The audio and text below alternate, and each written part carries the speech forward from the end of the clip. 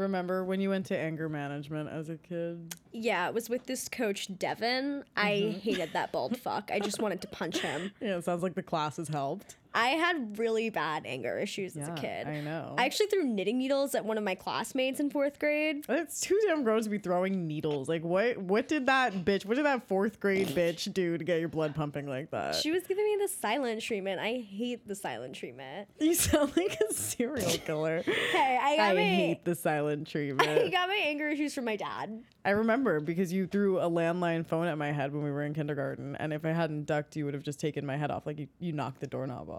I remember that. I do remember that. Yeah, I had anger issues too as a kid though, but mine were from my mom, and I would like fight kids in the yard. I would watch The Real World and Jersey Shore with my dad on MTV, so that could have been an influence. You were like, this is how conflicts are worked out. I mean, between like every adult woman in my life and the ones on TV, beefing just seemed to be the way that you handled shit.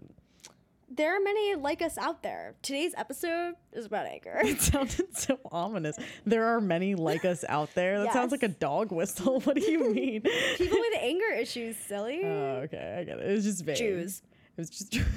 Anyways, I'm Evangelia. And I'm Emily. And welcome to What's Gonna Happen.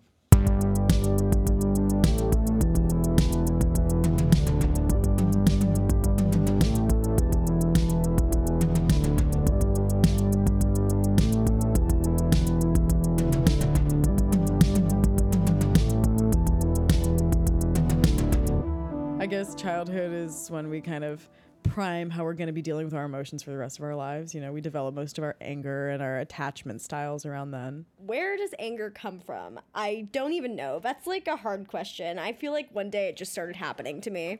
Yeah, one day you just like hulk the fuck out. Yeah, pretty much. I guess you could say some of it comes from like how we're taught by our parents to metabolize our challenging feelings and all that.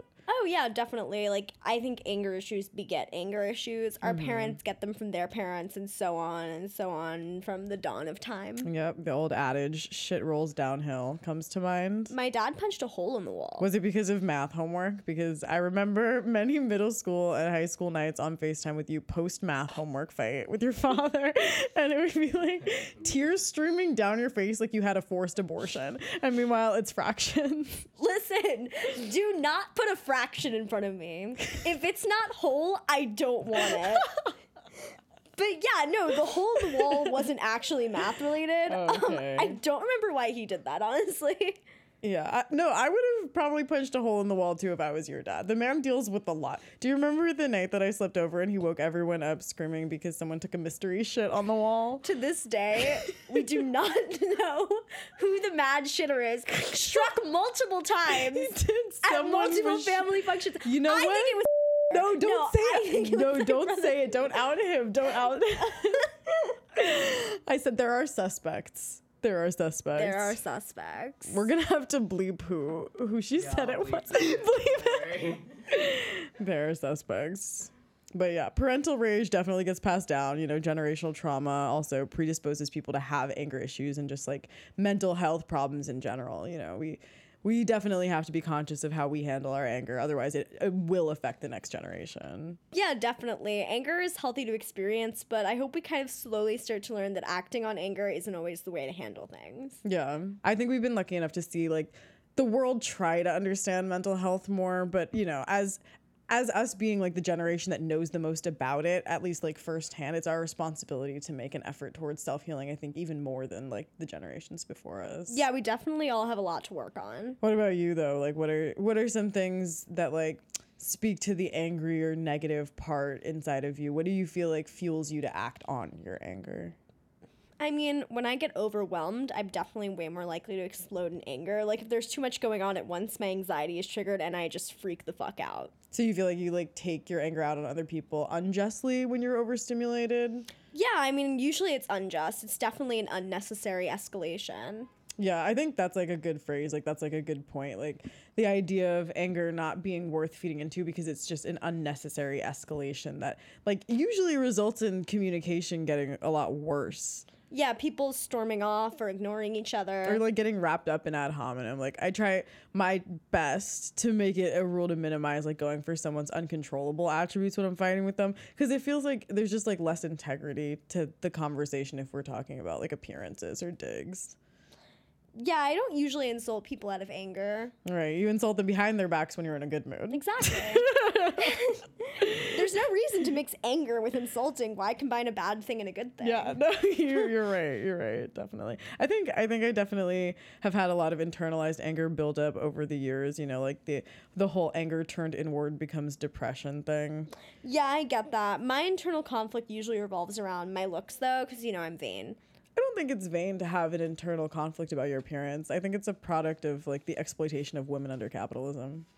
Yeah, refinement culture, grind culture, self-improvement culture. It all makes you constantly want to improve yourself. And if you don't see progress, you feel like you're failing. Oh, yeah, for sure. Like, I think self-improvement is made to seem like it's this linear thing. You know, you learn about your problems and then you address them little by little and your life gets better, you know. But the reality is there's this kind of like extra step in between learning and addressing. There's like intervals of learning where you become aware of your situation and you're not able to do anything about it because you haven't worked up the mental energy to like actually act on solutions that you learn. You know, you have to like kind of in a way lead the same life that you did before with the same consequences, but just like a greater knowledge of what you should do. And like when you can't feign ignorance, you know, you're not like equipped to handle the truth at the same time. You're just like stuck in a self-observing state. Yeah, and that state is definitely where you get frustrated and angry because it's like, well, now what am I supposed to do? Right, exactly. Because like self-improvement is marketed to us incorrectly. You know, people are left with this like guilt or a hopelessness that manifests in depression and relapsing, isolation. You know, like people fucking kill themselves about this shit. Yeah, or you can project that anger onto other people and you can become bitter and jealous, like me. For sure. At their most benign, those are the kind of like stagnant people that are like, I'm just an asshole or I'm just being honest. I'm gonna complain because I can, not because anything's actually really bothering me. Yeah, but that's like, I complain because I can. I mean, yeah, that's true. We all have parts of ourselves too that we need to deal with. Like these are things that are universal. You know, we deal with these problems to an extent. It's a process. You know, how do you handle dealing with like negative thoughts and trying not to project? I feel like self-acceptance to the point of neutrality has been working to kind of mellow me out. What does that mean? Not necessarily loving yourself to the fullest, but meeting yourself with just like objective acceptance. But shouldn't you love yourself to the fullest? Like, shouldn't you strive for that? Maybe. But I actually think the first step is just trying to accept yourself for who you are. Mm-hmm. Like, you don't have to be proud of who you are to be able to live with who you are. You don't have to do anything to prove yourself. You're just you, and that's chill. Because the thing about positivity is, like, when you think you're the best, it hurts so much more when you fuck up. Because you're like, how did this happen to me? But if you have a neutral opinion of yourself, it holds less weight. It's not devastating if you fuck up because your expectations are lower. I mean... I think I agree with like some of that, but not all of it. Like, I do think it's important to meet yourself where you're at and like fully accept what you can't change and change what you can, you know, all that. But like, I don't know if having low expectations is beneficial. Like maybe low risk if you don't succeed, but still having high expectations. I just feel like striving for confidence prevents anger from manifesting. It's not necessarily low expectations. It's just like it's acceptance. Right. It's just that last you say, you know, if you fuck up, your expectations have been lower. Like you're not. Well, yeah, because if you think you're like, I'm the best person, I don't like think I'm that so that's amazing. the like total alternative though. Yeah, but that's what I'm saying. You gotta find like a little middle ground. Right. Okay. For sure. Finding a total neutrality. Yeah. Mm-hmm.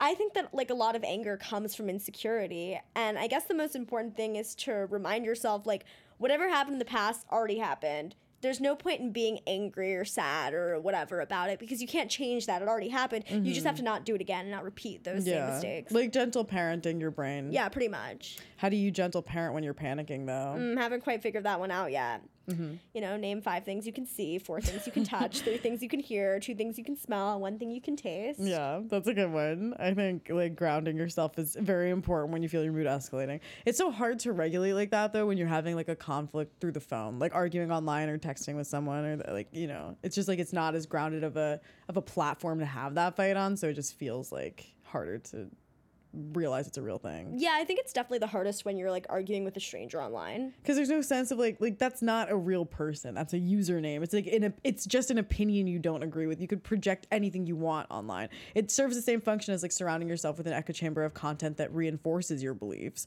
You know, fighting with someone who you disagree with online is basically just screaming your opinions at the wall. It takes a lot more strength, I think, to step back. I recently fought with people online, not gonna lie. I mean, we all get caught up in it sometimes. You know, what was your most recent feud about? So I posted a TikTok the weekend before Halloween. Not Halloween, the weekend before that. Like okay. October 24th, okay? About a month ago now, where I said Taylor Swift. Oh, well, there you go. You fucked yourself. You cannot talk about that woman online. Her fans are so scary. Right, yes. Apparently, I committed the thought crime of saying her lyric, "Draw the cat eye sharp enough to kill a man," was stupid. I mean, it's very much a millennial line, you know. It's so clearly a straight woman trying to be cunty and just ending up sounding like those wedding toppers where the wife is like killing the husband. It's just such an obviously stupid lyric. And ever since I posted that, I have gotten a constant barrage of attacks. And not a day has gone by where I have not gotten harassed online. They told me I have a big forehead, told me I have a big nose. They literally go in for my throat. The Swifties are angry. I'm fucking angry too. I used to not care about Taylor Swift. Like, I just didn't care either way. I was indifferent towards her. But now I actively dislike her. I hate her even. I hate Taylor Swift. Oh my God. Well, there you go. Look at how anger pollutes. You know, if the Swifties had met you where you were at, right, you wouldn't be here on the pod spreading hate to Taylor, who is also polluting on her private jet, emitting over 8,000 tons of carbon emissions every hour. You don't want her to DMCA this. Don't say that. Oh my God, should I actually imagine? No, I'm kidding. That literally crossed my mind, like, while I was saying it. She would do some shit like that. Don't be a Karen, Taylor, right? That That's all we have to bitch. say, right? Don't be a Karen, Taylor. I'm gay. What, you hate gays, Taylor? They backed me into disliking her, the Swifties. They And I did. hate how they try to say she's like gay or something and her music is gay and that she's like a lesbian icon. We need more lesbian musicians because why are you people trying to say that Taylor Swift is a lesbian icon? Yeah, What's wrong with you people? I did see a Tumblr post breaking down why Taylor Swift will never be the camp icon her fans want her to be, and I wish I had that on deck. But yeah, it is a common sentiment that Taylor is like a queer baiter. Yeah, Taylor, your cat eye doesn't have to be sharp enough to kill a man. You're gonna kill us all with your carbon emissions. We go missing after this. This is literally the last episode of What's Gonna Happen. Taylor snipes us. This is the last I audio will that's literally, alive. literally This is die our on this black hill. box for yeah, those kind of conflicts can be hard to manage online. Let's hope they don't listen to this. I'm like actually scared of getting doxxed. But yeah, when you're on the receiving end of a barrage of anger, like you said. I often find myself on the receiving end of barrages of anger. Okay, to be fair, I think a lot of the time you catastrophize and you think more people are mad at you than they actually are. Yeah, I mean, I've had my issues with my lies, friends, parents, lovers. You sound so mysterious. You're like a femme fatale. I mean, I Friends, lie parents, about everything. lovers. What? I literally just lie about random shit. Sometimes there's not even a motivation. It just happens. You literally are the "just felt like lying today" tweet. I really am. I have to say, though, my most purposeful lies are to my parents. Well, let's hope the Hermans are not tuned in for this one. No, yeah, I just lie about everything. Where I am, what I'm doing. You just like to scramble everyone up. Like, what about the lies you tell other people? Why are you lying so? What are you, a judge? Okay, I lie all the time about movies that I've watched. Okay, that's like small potatoes. Like, yeah, I lied to you about having seen Eyes Wide Shut. I lied to you about watching Fantastic Planet. Okay, so yeah, but like, so people get angry at you because you like, are you lying about like what movies you've seen? Like, you're making it sound like you're this like big Ocean's 8 kind of. Well, I'm not like a Like, you have a big web of scammer. I'm not lies. big, you know. You're just a run-of-the-mill liar. Well, okay, how do you handle when people get angry at you about these lies? Like, how do you handle it without getting defensive and like making things worse when you're caught? Because you are caught. I've caught you in lies. Well, sometimes I do get defensive and make things worse, but when people find out I'm a liar, they usually get mad at me, and I'm like, well, there's nothing we can really do about this now. Like, I already lied. We can't go back on it, so there's no point in being defensive. When people call me out for lying when they already know I'm a liar, then I get more defensive. Either way, you just gaslight me. I don't think I'm a gaslighter. I think you're crazy for even saying that. You're right. I'm probably just confused. I'm sorry for bothering you. In all seriousness, I've been trying to excuse myself from situations when I feel like I'm getting too heated, just like going on a walk, taking space. Yeah, that's such an underrated way of managing anger, like just stepping away so you can catch yourself before you blow. I think the thing is, it's important not to step away and repress your feelings or hype yourself up more, though. You have to be like very non-judgmental of yourself when you're processing those things. Like just letting like instinctive reactions pass, and then when you're ready to communicate, like communicate. Yeah, I think it's one of the better ways to handle arguments. Also, just remembering like you can't always convince someone of something, and that's okay. You know, your truth can be enough, or maybe even their truth is worth considering. The satirist Jonathan Swift said, "You can't reason someone out of an opinion they did not arrive at through reason." Very true. If you can't change the situation, you pretty much just have to let go of it. And if you don't, you'll just become resentful and nihilistic and less productive. I think it's interesting to bring up that concept of like productivity and anger, because I feel like chasing upward mobility out of spite is a big thing we see in society. Like, I think there's this capitalist thing of like the supreme need to flex on other people because like everybody's preying on your downfall. Like, anger is motivating people to get rich or whatever. Like, yeah, exactly. Like I think a lot of men fall into that. Like, a lot of like anger is a masculine thing. It's like rage is like an animalistic primal kind of incentivizer, and that's why it's like alpha to beat a guy up over a girl that they want, or like, you know, fight over even feeling slightly disrespected. Like, men are praised in society for their anger and their lack of empathy, and in the workplace too, because like you kind of have to be a sociopath to climb to a certain rank. Yeah, like that's why I would say anger is actually kind of more accepted in society as an expression of negative emotions than sadness, because anger is associated with masculinity, so sadness is kind of seen as like pathetic. Yeah, and anger is also weaponized against women more than it is against men. Like, I think anger is used to stereotype women of color, lesbians, feminists. Yeah, because anger is not feminine. Yeah, it's a very good example of how toxic masculinity can lead to racism and prejudice. Yeah, anger is a boy, sadness is a girl, and if you're one, you can't be the other, or you're deviating from your role.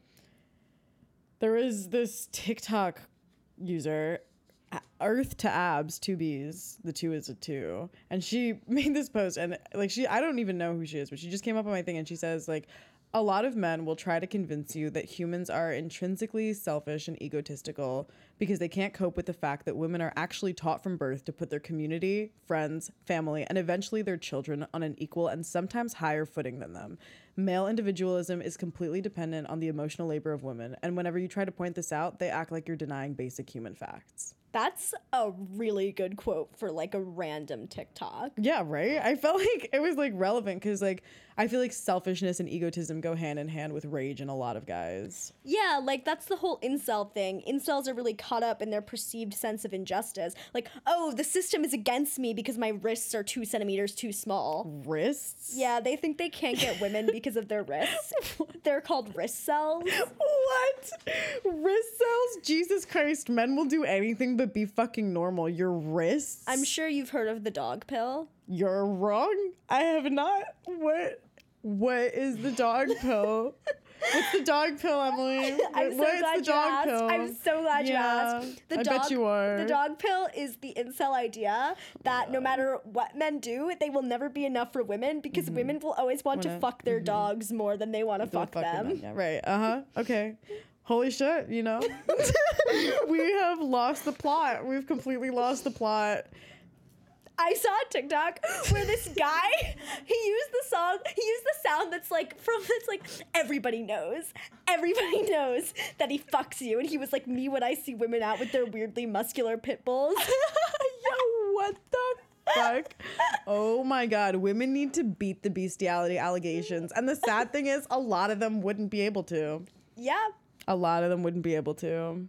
Basically, instead of being like, how can I make myself more approachable to women, incels are like, this is rigged. The world is set up against me. My wrists are too small, and it's over. Right, and then they resent women, and then they kill them. And a lot of male anger just turns into like politically charged violence or resentment and just like rage.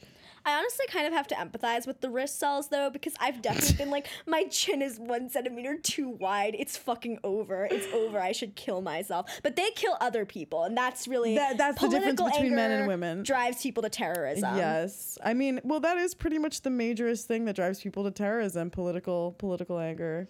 Hope is a motivator, but anger is like what makes people do things. Even good things like strikes. People do that because they're angry. It drives people to action. Right. That's anger that's harnessed in like a positive way, though. It's like trained communal anger. That's where real justice comes from, you know, communication and like a sense of self-possession.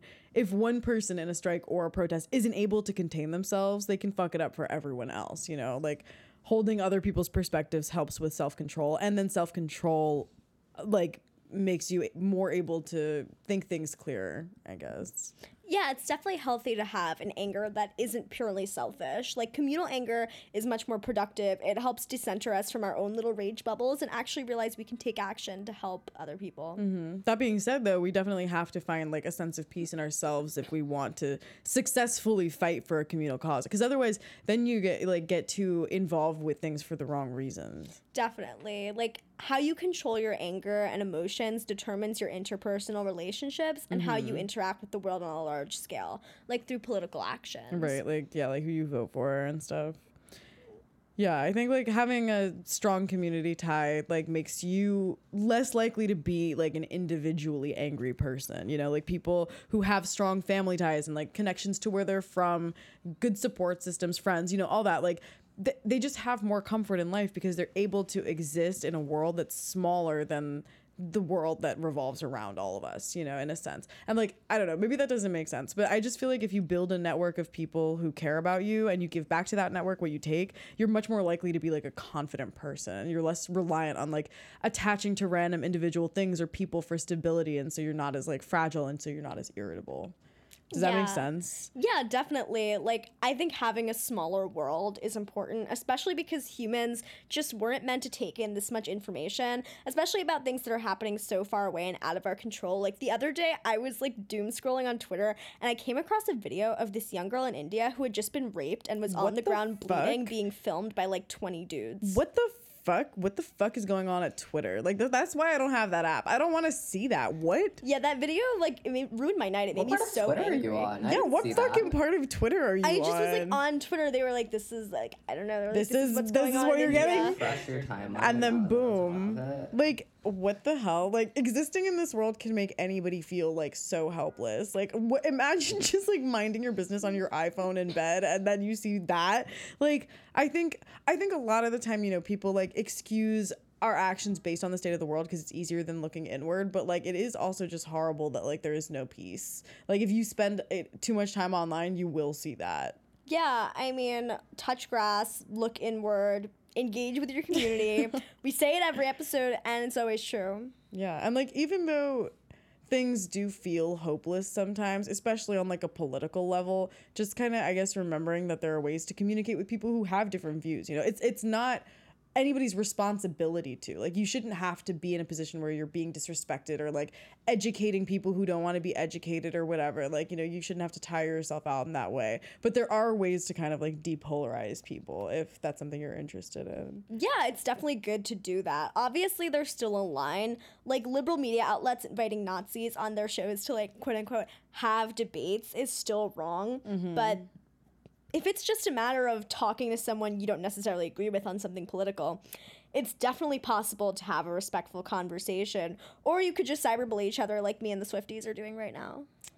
That's true. There are ways to avoid being in the situation you are in with the Swifties. Or the situation you were in with the Rick and Morty fans. God, you really pick like the worst fandoms to annoy. Next you're gonna say you like Cardi B more than Nicki Minaj. No comment. Wow. God, that's it. No, I love Cardi B too, though. All women are equal. All women are beautiful. Nobody be mad, please. Anyways, there's a lot of ways you can facilitate difficult discussions with people who have different beliefs. But I think the hardest part and the part that all of us struggle with is like putting aside judgment and the intention to change someone's mind if you're going to enter a conversation as sensitive as most of the hot button political issues are today. They're super sensitive. Putting aside judgment. Boo. I know, it's hard, especially when the opinion in question is like anti-human rights. You know, it's so hard to argue with someone who just like, you know, doesn't believe you should be able to do things, you know, but like in some form or another, like people with those opinions are family members or acquaintances, or just like we find ourselves interacting with people who have different beliefs, and like avoiding coming across them is like kind of impossible, especially when you live in a diverse place like we do. Yeah, it's good not to be in echo chambers. It's good to know your enemy. More than that, it's good to like find a common ground though too. Like, you know, I think avoiding buzzwords, if you want to talk about like climate change or talk, you know, anything like that, like talk about pollution instead. You know, if you want to talk about the issue of like our system, identifying how both political parties have fucked up instead of just like honing in on one, like taking a step back and finding a common ground, because there almost always is one. That's the thing. Like establishing like appreciations or beliefs about the world that you like share with people. It's like human connection, you know, just like asking people questions that lead them to look inward instead of being defensive. I mean, yeah, like climate change isn't a buzzword, but like just instead of using like a term that you know the other person like is almost gonna have a knee-jerk reaction to, like if you say climate change to somebody who like for whatever reason does not believe in climate change, they're just gonna have a knee-jerk reaction to that term. Yeah, like just anything. Yeah, I say buzzwords, I mean like any term that you know is going to like upset that person, because at this point we know what like the buzzwords of the other side are, like what are the trigger words, I guess you could say, for the other side, because they get triggered. I like that you put it that way. I mean, it is a trigger word. Like it is like the things that get people defensive and angry. We want to avoid that. I usually ask a lot of questions when I'm talking to someone that doesn't agree with me. Yeah, why do you do that? Because instead of being defensive, it encourages them to make their points. Also, that way, if they contradict themselves and their argument is weak, like, that's them. Like, they dig them. I like to let them dig themselves into a hole, not me. It makes the conversation less angry, too. Yeah, no, I mean, this stuff actually works. Like, meeting each other at a common ground and just, like, easing someone into an idea that, like, that's been proven to work better than, like, mockery or fighting. I mean, obviously, but, like, people's opinions do change. That's true, definitely. Yeah, there was actually a study done called The Manifold Effects of Partisan Media on Viewers' Beliefs and Attitudes. And it was a field experiment with Fox News viewers. And it was done this year. It was with David Brookman and Joshua Calla. They were the ones who conducted it. Basically, they paid Fox News viewers $15 an hour to watch 7 hours of CNN per week for a month. So, like, there were a bunch of Republicans who basically... I am about to go on the website and tell them that I watch Fox News so that I can get paid $15 an hour. Should. To watch 7 hours of CNN per week for a month. Yeah, honestly, it was a good deal because, well, they, after the month was over, they actually revealed that their opinions shifted. So like they were 9% less likely to think that Democrats were trying to steal the election. They were 13% less likely to believe Biden getting elected will lead to more Black Lives Matter police protest shootings, and 5% more likely to believe that other countries are doing better at protecting against COVID. And that's just in like a month of watching like a different news outlet. And yeah, I mean, imagine what would have happened if they watched a better news outlet. Yeah. You know? True. It's Very always true. possible to have your perspective change. Like if you look at something that's different than what you typically believe, like no matter who you are, how old you are, where you live, like it's always possible to have your mind changed. Yeah.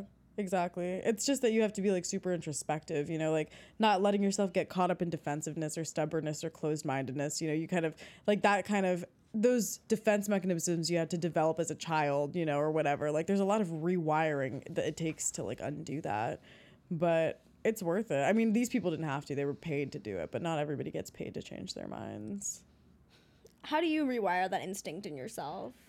I mean, I've definitely been defensive before. I don't think I am as much anymore, and I try to stay away from situations. Why did I eat that word? I had like a seizure. For the What's Gonna Happen season finale, Evangelia has a seizure while we're recording. The audio is like, oh my god, wait, what's that? We should just make the rest of the podcast that audio of the car crashing that's like a minute and a half long. I hope there's never some kind of disaster while we're recording, because I never want me reacting to a disaster like being recorded, because I react so terribly. I literally would start being like, oh my god, Evangelia's having a seizure, we need to kill ourselves.